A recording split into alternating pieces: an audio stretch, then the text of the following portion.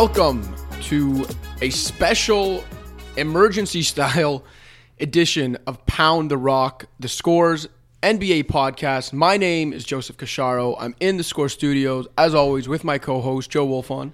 What's going on, man? Glad you could make it. Yeah, a lot's going on. We're currently getting company emails about the Halloween costume contest that's about to go down. Unfortunately, we are not taking part in that because we are in the studio, as I mentioned, for this emergency edition. You know, we usually pod about once a week, but given the content king that the NBA is, there are always these random nights throughout the season where so much happens that we just need to get in the studio and bang out, even if it's just a quick half hour.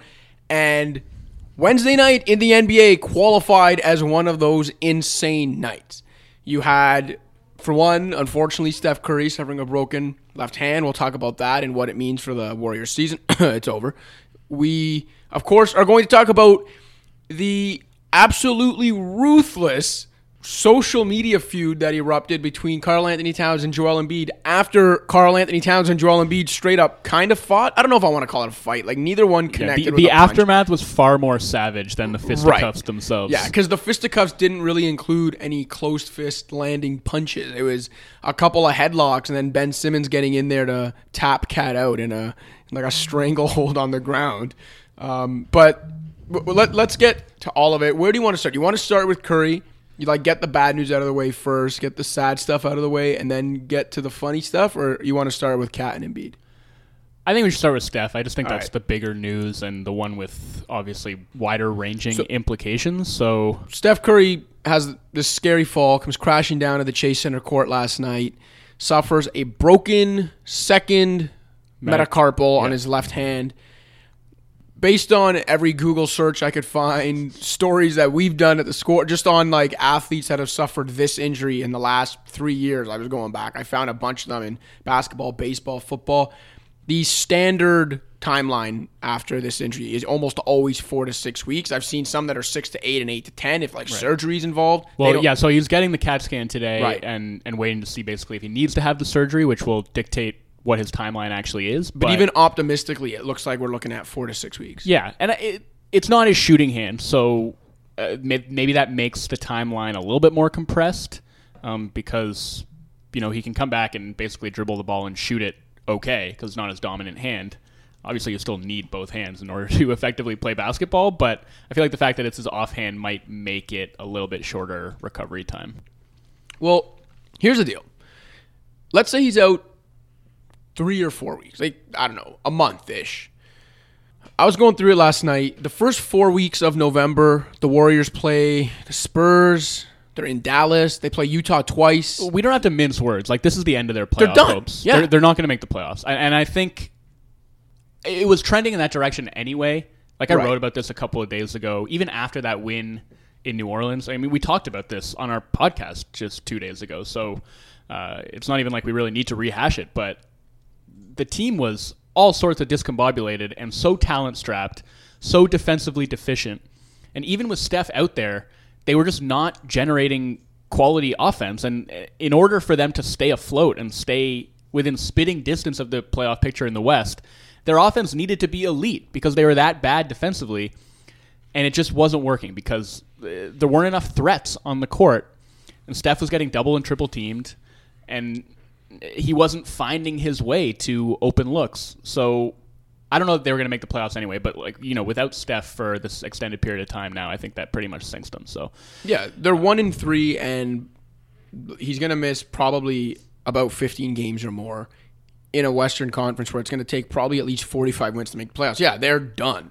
And I wrote a quick thing about this morning, and just look, it shouldn't be that surprising that a team that loses its best player is kind of, done.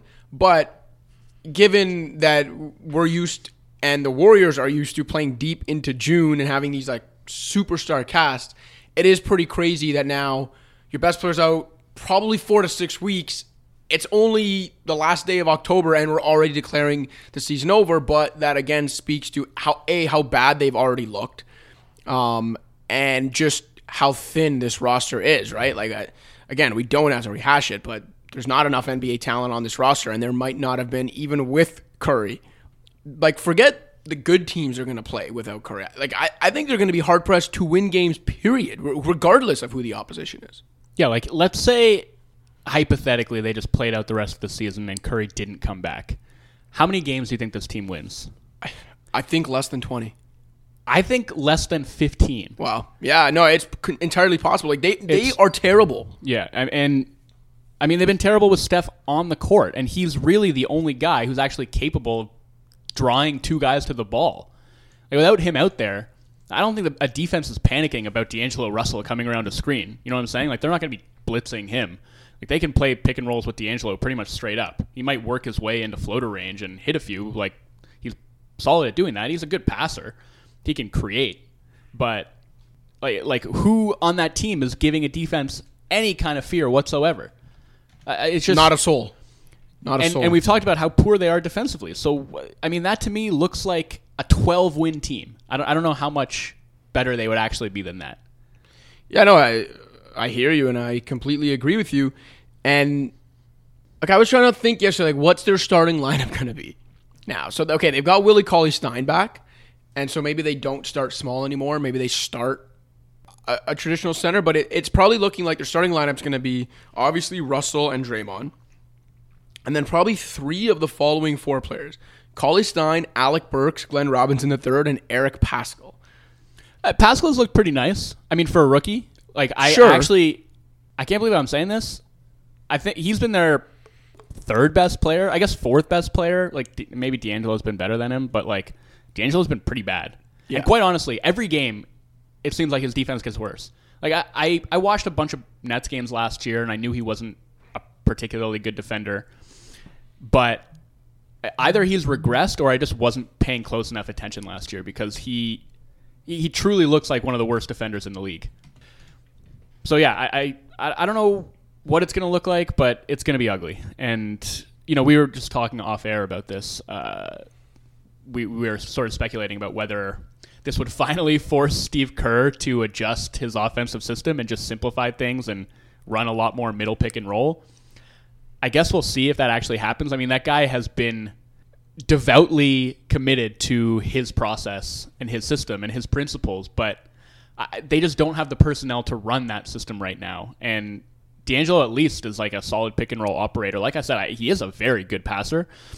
And, you know, once he can work his way sort of into the mid-range, he can hit those floaters, he can pull up. I don't know how they can carve out anything resembling a functional offense without just, you know, spamming the D'Angelo Draymond pick and roll. Like, that's really all they have at this point. Yeah, completely. I think if they just want to look like even like a semblance of a functioning NBA team on the offensive end, they need to go all in on that route now. They need to transition to a more pick and roll heavy offense centered around D'Angelo Russell and I guess Draymond Green, and just see what it brings you. And it's probably still not going to be good enough because, again, there's just not enough talent scoring-wise outside of those guys. But, I mean, you've got nothing to lose. You might as well try it. Like, Steve Kerr's motion kind of read and react offense is beautiful when you've got the right personnel, but this isn't NBA personnel. That's not going to work anymore. And, you know, you need basketball IQ to run that kind of read and react offense too, and this team doesn't have it anymore. And this, to me, goes back. Last thing I'll mention now about the Warriors is this goes back to something I was mentioning the day the D'Angelo Russell deal went down. And I was kind of floored by it. And I know a lot of people at the time were arguing with me and saying, well, like, it doesn't matter the money they gave him or the fact they gave up a protected future first and Iguodala to get him because they can just flip him later. And if he's playing well enough that, like, they can trade him, that's good anyway. But, like, my argument at the time was this.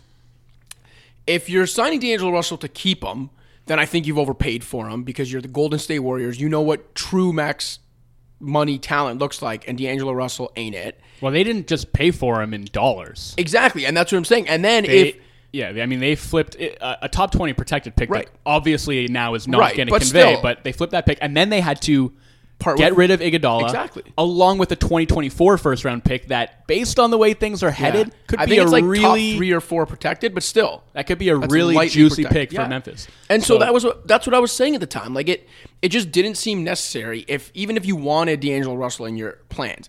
And if you didn't and you were just acquiring him for the sake of, well, come December 15th, we'll be able to turn him into something else. Like, again, I was like, man, that's putting a lot of trust in D'Angelo Russell looking like the max player you've paid him to be over those first few months. And as you mentioned, people really, I don't think, have been paying attention to Russell individually because they've been just looking at how bad the Warriors have been overall. D'Lo's been trash to start the season. And that's not hyperbole. He's been terrible offensively.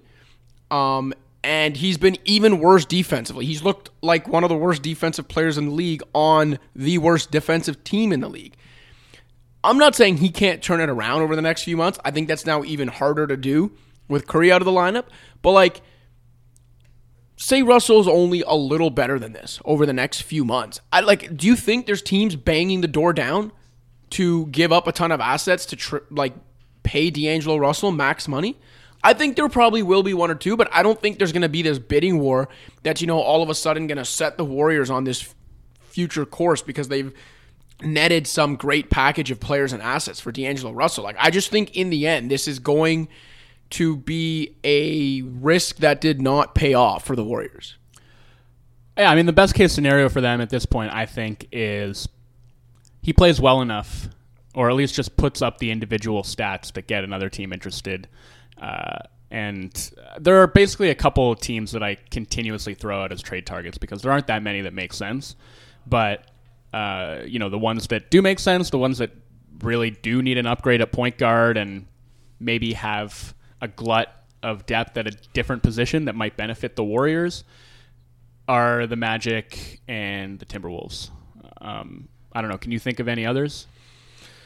No, not really. And if I'm the Warriors, the guys I'm targeting are Gordon from the Magic, who knows if the Magic would do that at this point. Yeah. I mean, Gordon's not off to a great start himself this season. I just think he's in a situation where he's not necessarily being optimized because of the logjam in the front court. I feel like he's maybe playing a little bit out of position at the three and just isn't necessarily going to have a chance to spread his wings in that situation because, I mean, there's just not a ton of space to operate with. There's not enough shooting there. And he's sort of blocked at his best position by Jonathan Isaac and then all the centers that are there that prevent Isaac from bumping up to the five. So, that might be a trade that could benefit both teams. But again, if these teams are watching these games and seeing what Russell looks like. Now, Russell is also in a situation where I don't think he's being optimized. And this was a concern I had. We talked about it before the season started. Like, if they wanted to use him as trade bait, it was going to be difficult because he wasn't necessarily going to be put in a position to succeed, at least to the fullest extent of his talent. And now we got to wait and see, whether without Steph there and the keys basically just in D'Angelo's hands, he's got the wheel now. Let's see what he can do. And maybe he plays well enough that they actually do want to keep him. Maybe he plays just well enough that he becomes a tantalizing enough trade piece that they can get something back for him, and that's the route they decide to go. I could see it going in either direction at this point, but one thing I feel very confident in is that this Warriors team is going to be really, really bad.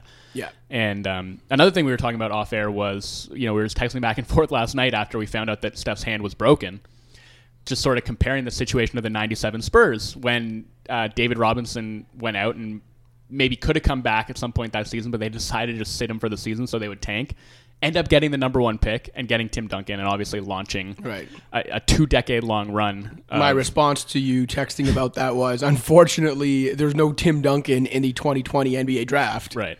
Anthony Edwards is the guy I think that everyone's sort of high on, right? Edwards or RJ something Hampton? Or LaMelo Ball.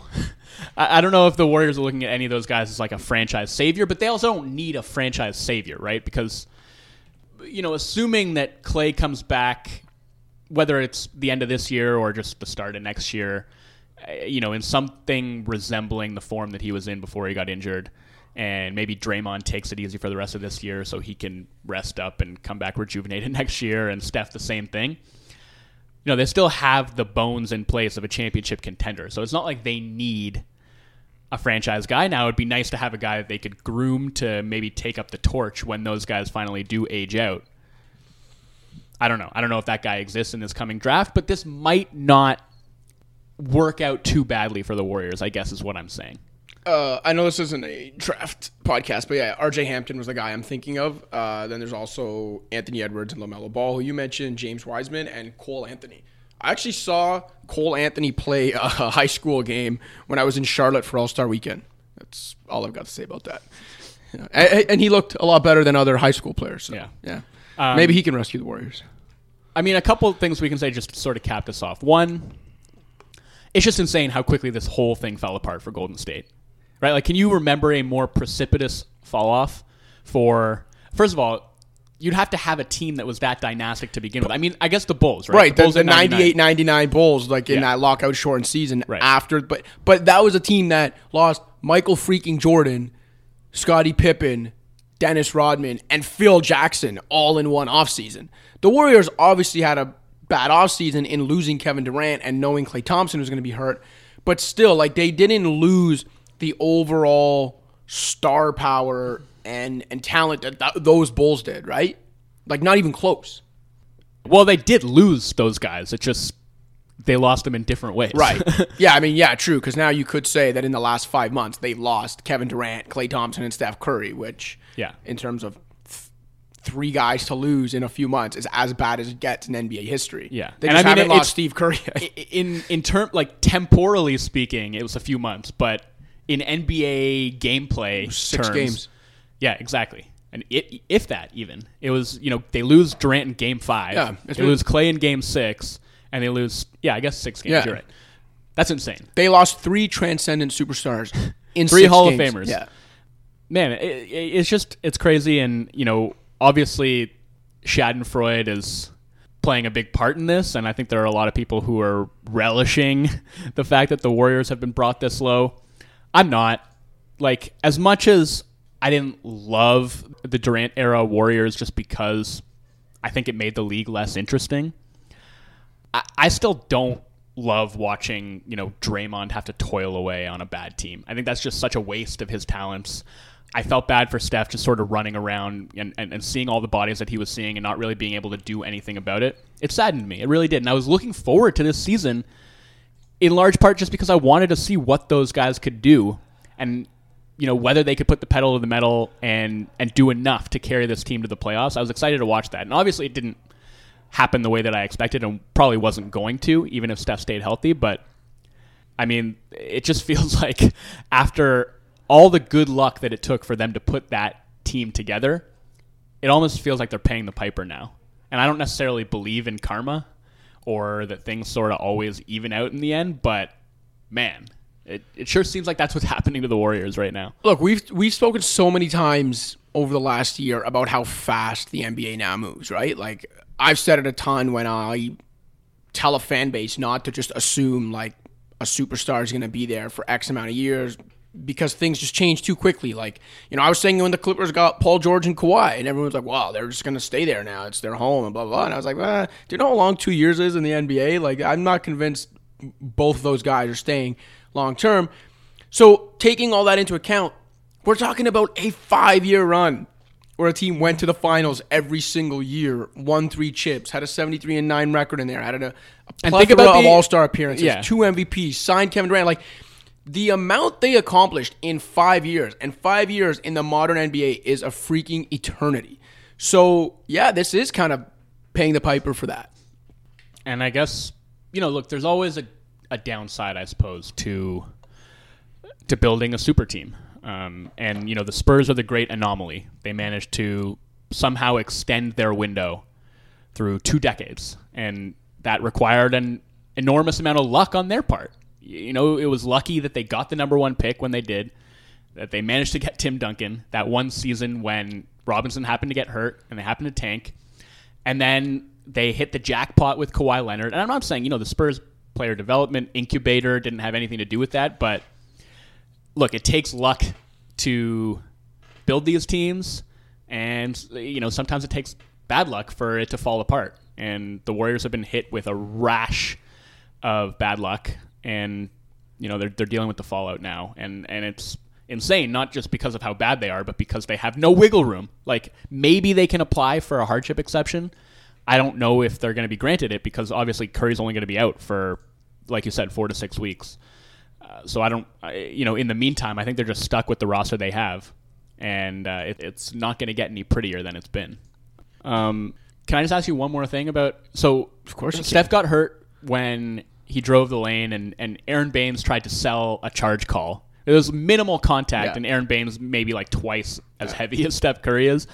Tries to sell the foul, falls backwards, and he landed on Curry's hand. That's how he got hurt. Are you on team ban the charge at this point? No. No? No, I still think it's an exciting play that is ingrained in the spirit of basketball. And, do I wish it could, it can exist without the threat of catastrophic injuries? Of course, but I don't think it can.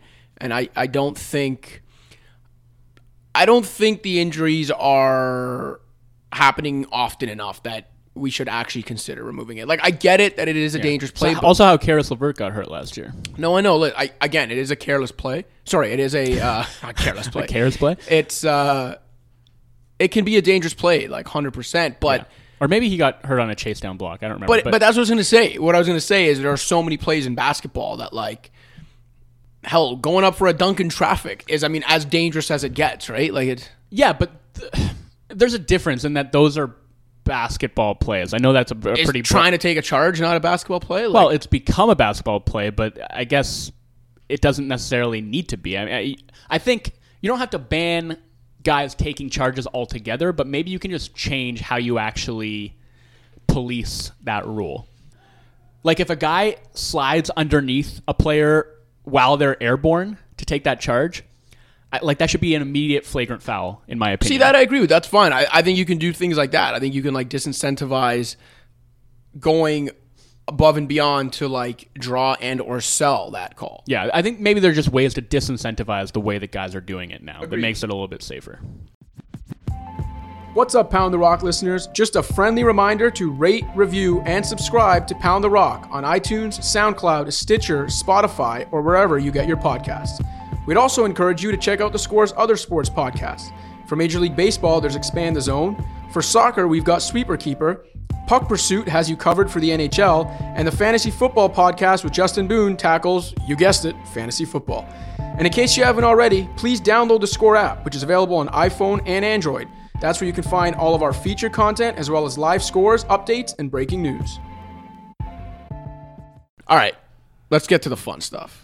Because before the Curry thing even happened, I was already considering wanting to jump in the studio and talk about just Joel Embiid and Karl Anthony Towns altogether. So you remember last year, one of Joel Embiid's favorite targets was Karl Anthony Towns. We literally made reference less than a week ago on this podcast about the fact that Karl Anthony 48 Towns hours ago started trying on defense after Joel Embiid called him out for his soft defense. They finally meet again. First week or second week of the season, last night. We don't know what kind of trash talk was going on. Probably a lot.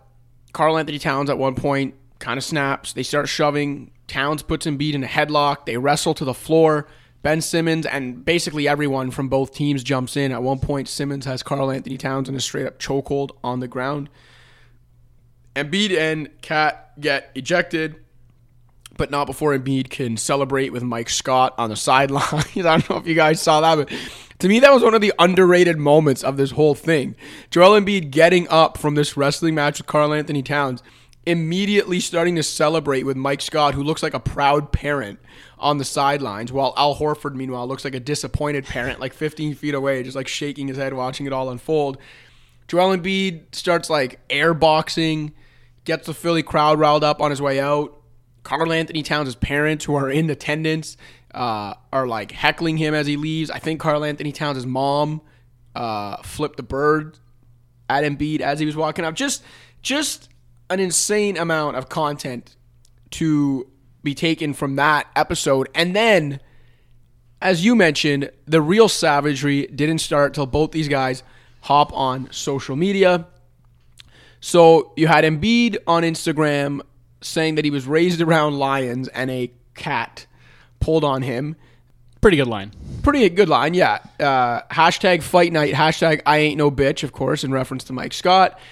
Again, referencing the fact that he's got some serious real estate in Towns' head. Karl Anthony Towns responds by posting a collage of photos of him having Embiid in a headlock, and also ending it with Embiid, that famous picture of him crying after the Game 7 loss in Toronto. I believe he commented about Joel Embiid not really being about that life, or like being softer than it, something along those lines.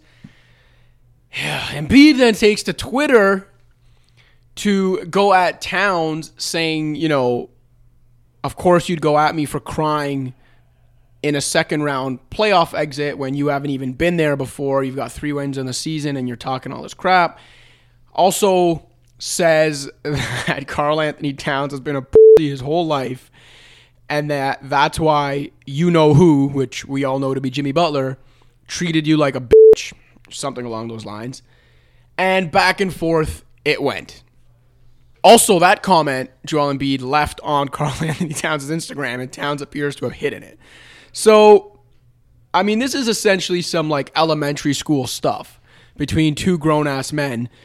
And not only did Embiid leave that comment, but then I guess he went and searched for it, took a screen cap to show that he had written it and that Towns had hidden it, just to show the rest of the world on Twitter what he had written. And like, I don't want to glorify this at all, man. Like, can we just say, although the one of the best parts about all this is after leaving that absolutely savage comment on Twitter, his next tweet was, "I'm done trash talking now." Yeah, I mean, how long did he last? Like a week into the season? 9 days. He said he wasn't going to talk trash anymore.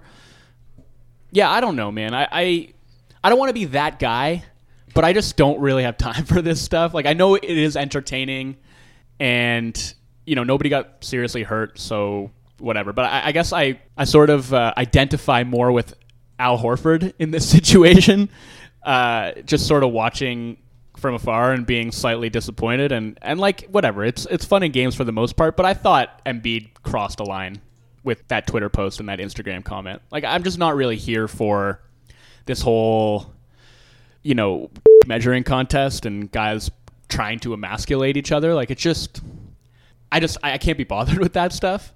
And I think, you know, with Embiid can be super clever and funny. And like, that comment I didn't think was clever or funny. I thought it was just straight up mean and bordered on cyberbullying. So yeah, I thought he took things a little bit too far, you know, and as much as this was sort of an entertaining incident, like, I don't know, man, that just made me a little bit uncomfortable. Yeah, look, I definitely don't glorify it or condone, you know, the kind of personal route Embiid took it. Like, even he ended that comment by saying, I'm not going to put your business out, but I've got the facts about you. Don't get it twisted. I own you. Like, once you start alluding to a guy's personal life, and obviously we have no idea what he's talking about, like that, clear. But it doesn't matter what he's talking about. Like, no, I know. That's what I'm saying. Once you start alluding to a guy's personal life, you've already taken it too far. Exactly. And so I definitely don't condone it. And, you know, I was tweeting about this last night. I would assume that the NBA and probably the Sixers as an organization aren't too happy about the route this has taken and like the language Embiid is now using. You know, this is probably almost surely going to result in a multi-game suspension for Embiid, Towns, and maybe even Simmons, and the Sixers obviously aren't going to be happy about that. I think in general there's a lot of reasons to criticize Joel Embiid right now, and he's not above that. But I will also say we cannot condone it, and like you said, still admit that it is pretty wildly entertaining and kind of part of what makes the NBA the social media friendly league it is, because you've got dudes hopping on Twitter and Instagram like within a half hour of fighting each other or trying to fight each other on the court and exchanging in this very, you know, childish like behavior. Again, it's not right. No, but it's entertaining as hell. Well, yeah, and I think part of the entertainment value in a lot of cases comes from the fact that it is so petty and performative. And I think a lot of the guys in the league just really play it up because they know that it's grist for the content mill and they know it's going to get a lot of engagement. And it's probably fun for them too. But when, like you said, when it gets personal like this, and, you know, even after the fight itself, like, the league's going to take a look at this and decide on suspensions for these guys. And I feel like for whatever Embiid was going to get suspended just for the fight itself, which was maybe like 2 or 3 games based on precedent, I wonder if they won't tack on a game or two just based on how he handled the situation in the aftermath, like shadow boxing and hyping up the crowd, and then I don't know. I mean, maybe they make an example of him and say like, this isn't the kind of thing that we want to glorify, and the way that you sought to play up this incident and the way that you carried yourself in the wake of it earned you an extra game. Yeah, and this is actually something else I was thinking of last night, and I almost want to like reach out to the league and get an answer on it, but I don't think they've ever suspended or like fined anyone, or maybe they've definitely fined people for like comments critical of officiating on social media, but I can't think of any time the NBA has punished a player for like going after another player on social media. And I was wondering if this might be the example that actually happens. Like, I don't know, if they're worried about setting a precedent or anything like that, but again, like the language Embiid used and just how personal he got with his attack and kind of making light of it all and sharing it for the world to see, I'm not hoping that the guy gets money taken out of his pockets because of it, but I do wonder if the NBA will look at that and say, like, we haven't done this before, but we do think this crossed a line that we're just not going to stand for, our players standing for on social media, and so there is going to be, an additional game tacked on or an additional X amount of dollars tacked on to your fine because of it. Yeah, I mean, we'll find out soon. And I don't know when the fines and suspensions do come down, whether they will provide that kind of a detailed explanation. I feel like they usually do. So maybe we'll actually find out, what the process was and whether they did consider the aftermath when they decided on a punishment. But I don't think it would be crazy for them to want to make an example of Embiid in this situation, because I think it's all well and good and it's all fun and games until something like this happens where a guy's personal life gets brought into it. And that's the part I just wasn't really down with. And I love Embiid, and yeah. I love everything that he brings to the game. I think it's great for basketball. I don't mind his trash talking at all. I love that he's emotional. Whether he's on an upper or a downer. In the downer we saw when the Sixers lost on that last second shot to the Raptors, which Kat obviously pointed out in trying to emasculate Embiid. And, maybe he had it coming because he tried to go that route. But I don't know. There are lines, and I feel like maybe one was crossed in this case. Yeah, and the last thing I'll say to piggyback on your "it's all fun and games" line is, for Joel Embiid, I think it's all fun and games until the weight of unfulfilled expectations starts overshadowing your fun and games. And what I mean by that is, Embiid's still in the early portion of his career. He is still kind of this lovable character that, for the most part, is universally liked, other than by guys like Karl Anthony Towns and Hassan Whiteside and their fans. But the Sixers don't get to the finals this year, or they stumble the next couple of years, and people start feeling like they're not living up to their expectations every spring, and those Philly fans start getting restless, and the criticism starts coming from all corners of the basketball world about them maybe not getting the job done, then I don't think this will be viewed through the same lens over the next couple of years, because then people will start looking at it not like, oh, Joel Embiid's this fun guy who brings so much to basketball, but maybe win something before you speak, right? And I don't think he's at that level yet, but I also don't think we're far from the tide turning on him in that regard. I mean, look, winning cures all, yeah. Right? And losing makes everything worse. So I think that could absolutely sway how this incident and how Joel Embiid is viewed, and that's probably not fair. Like, we should be able to view these incidents in a vacuum. Agreed. But I think you're right in that whatever happens with his career and with the Sixers going forward will, I think, have a lot to say about whether these sort of antics, if you want to call them that, get viewed in a positive or a negative light. All right, last couple things. Sorry, before we move on from that, what do you think will end up happening with Ben Simmons? Do you think there's any punishment coming for him? Because I think he has to get at least one game. You think so? Because he had him in a chokehold. But they didn't eject him from the game. They reviewed it a couple of times. They said that he thought he was playing peacekeeper. The lead referee told the pool reporter after the game that they deemed him a peacemaker in the situation, which is why he wasn't ejected. So in light of that, you think it seems like that decision was made, based on the video evidence. They also asked Simmons about what was going on there after the game, and his response was, "I always have my teammates back," or something to that effect. So I don't think he did himself any favors there. I'd be pretty surprised if he gets away from this scot-free. Like, I get that he was aggressively playing peacemaker. Exactly. You can make the argument that he jumped into that scrum to kind of like keep everyone at bay, and he is apparently friends with Towns, and maybe he was being like, calm down, whatever. But at a certain point, it was like, nah, he's got him in a chokehold. And you could see Towns was like struggling to get out of it. It's not like Towns was calming down. It was, he escalated the situation, whether he meant to or not. I think there's got to be some sort of punishment for that. Yeah, I guess it's tough to say. I mean, Towns is obviously fighting like hell to get free and like get back into the skirmish. So, maybe Simmonds just felt like he needed to exert that measure of force to he was already to keep him on lying the on top of him. I don't think he had to choke him. Yeah, fair enough. I think that went too far. Anyway, everything went too far, but it's great content.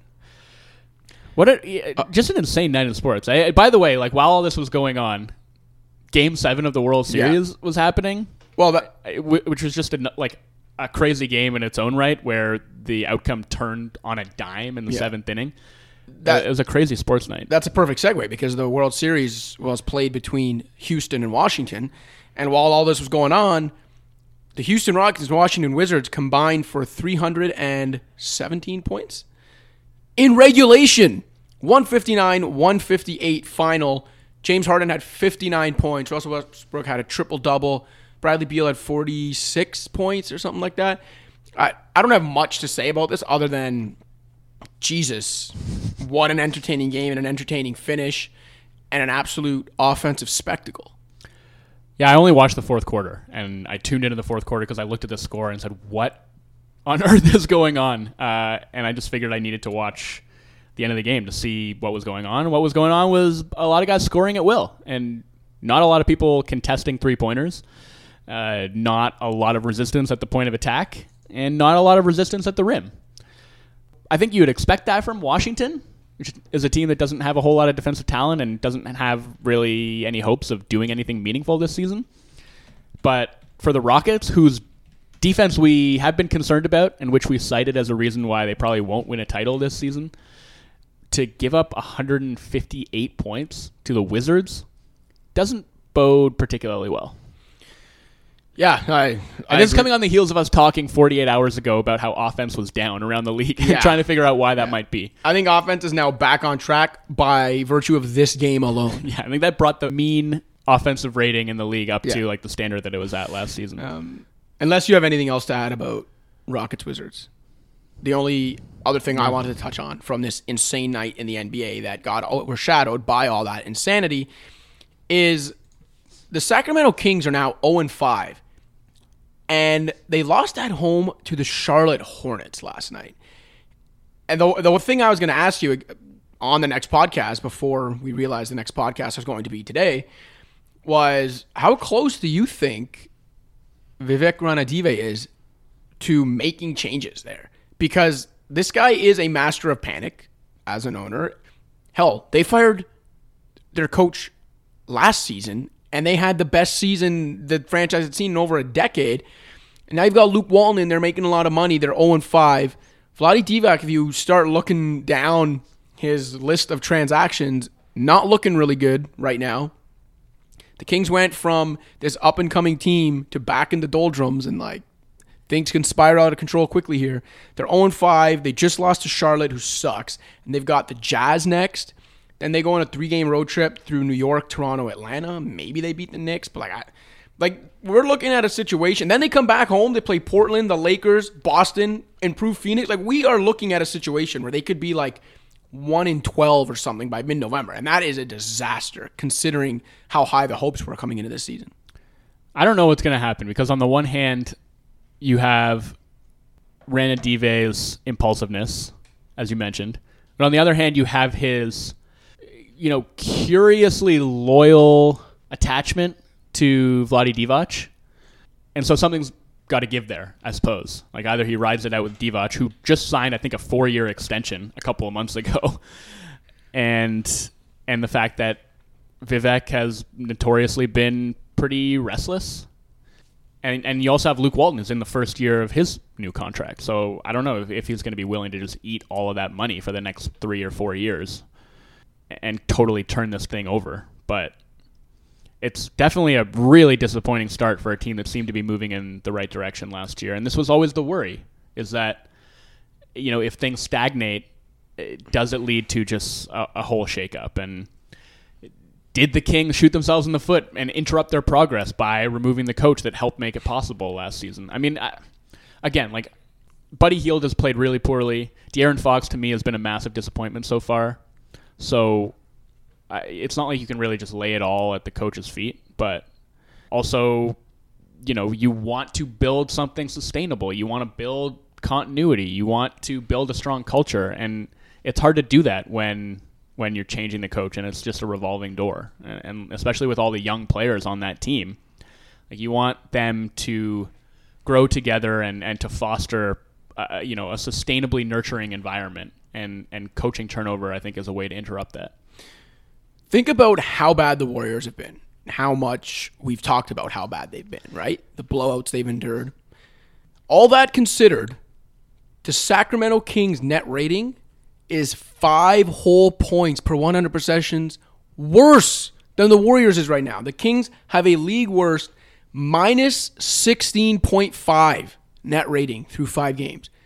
It is abysmal. And the only other thing I'll say about it is that I do believe that at least one of Divac or Walton will be fired in November. Okay, that's a prediction. Because I just look at that schedule, look how poorly they've played already, and just imagine that this, it's 0-5 right now, and I'm not saying it'll be 0-20, but it'll be like 3-20 or 1-13. It'll just get to like some outrageous record where a lot of owners usually feel they need to make a move, and especially an owner like Ranadive. Well, so you don't think there's any chance that they find a way to turn this thing around? No. Because to me, I think there's a greater than 0% chance, but given what I've seen through 5 games and what their upcoming schedule looks like, and the fact that they can't even beat Charlotte right now, like I don't see how they escape November with like even being within sniffing distance of 500. Yeah, I mean, it's so hard to say because on the one hand, like, they've been really disappointing so far, and I don't know that there's anywhere for them to go but up. But on the other hand, maybe we overreacted to a season in which this whole team collectively played over its head, and some pullback should have been expected, and we should have seen this coming. And also, they're playing without Bagley, who was part of the reason that they had the success they had last year, and part of the reason a lot of people were excited about them this season because they expected him to take a sophomore leap, and he just hasn't played. The veterans that they brought in the offseason haven't done a whole lot for them. Trevor Ariza has not been good. Corey Joseph has been mediocre. Dwayne Dedman, who, a signing that I really liked, has been a 0. Like, I think maybe there's a middle ground there where everybody's level does eventually come up. They find a little bit of the cohesion they were missing last season, and they trend back towards respectability. But we talk about this all the time. Putting yourself in an 0-5 hole in the Western Conference can be a death knell right off the bat. And they got to figure things out and right quick if they want to have any hope of getting back into the playoff mix. They do. We will figure things out for a next podcast probably sometime early to the middle of next week, unless another batshit crazy night in the NBA, which I'm sure down. It will. Yeah, which honestly, with this league, it probably will in the next 24 to 48 hours. But until then, for Joe Wolfon, I'm Joseph Cacharo. Pound the rock.